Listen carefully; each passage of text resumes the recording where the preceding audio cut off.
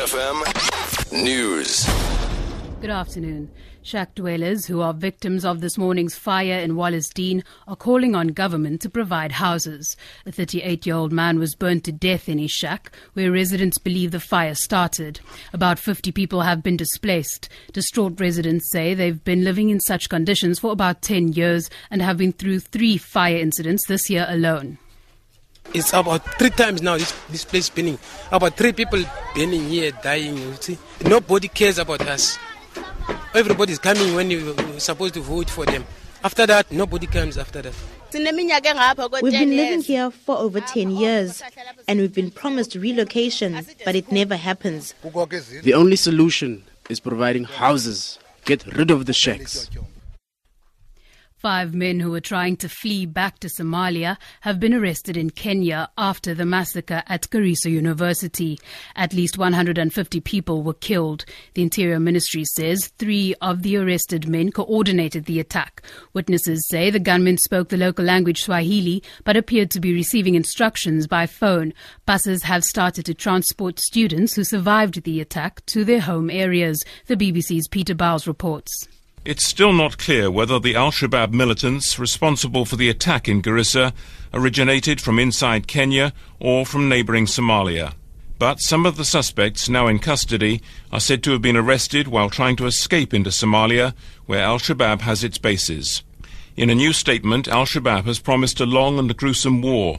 It said the systematic persecution of Muslims in Kenya was part of the motivation for the attack on the Garissa University. One female student who survived the massacre by hiding in a wardrobe is now being cared for by the Red Cross.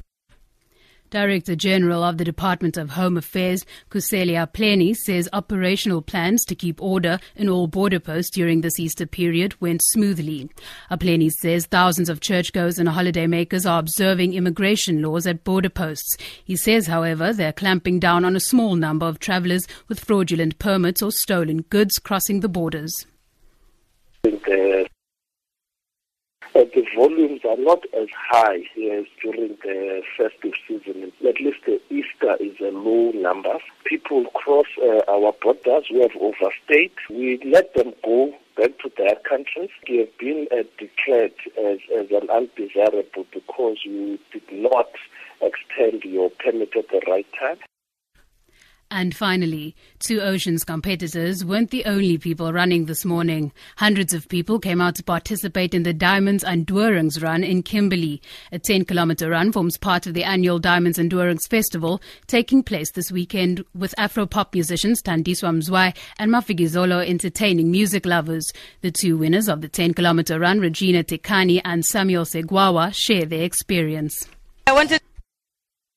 I wanted to win the race and then the passion just took me there. I decided to run this race to check my level fitness, how far with my level fitness. So I think everything is fine now. I'm coming all right with my fitness. So my training is going well. Danielle Buzet for Good Hope FM News.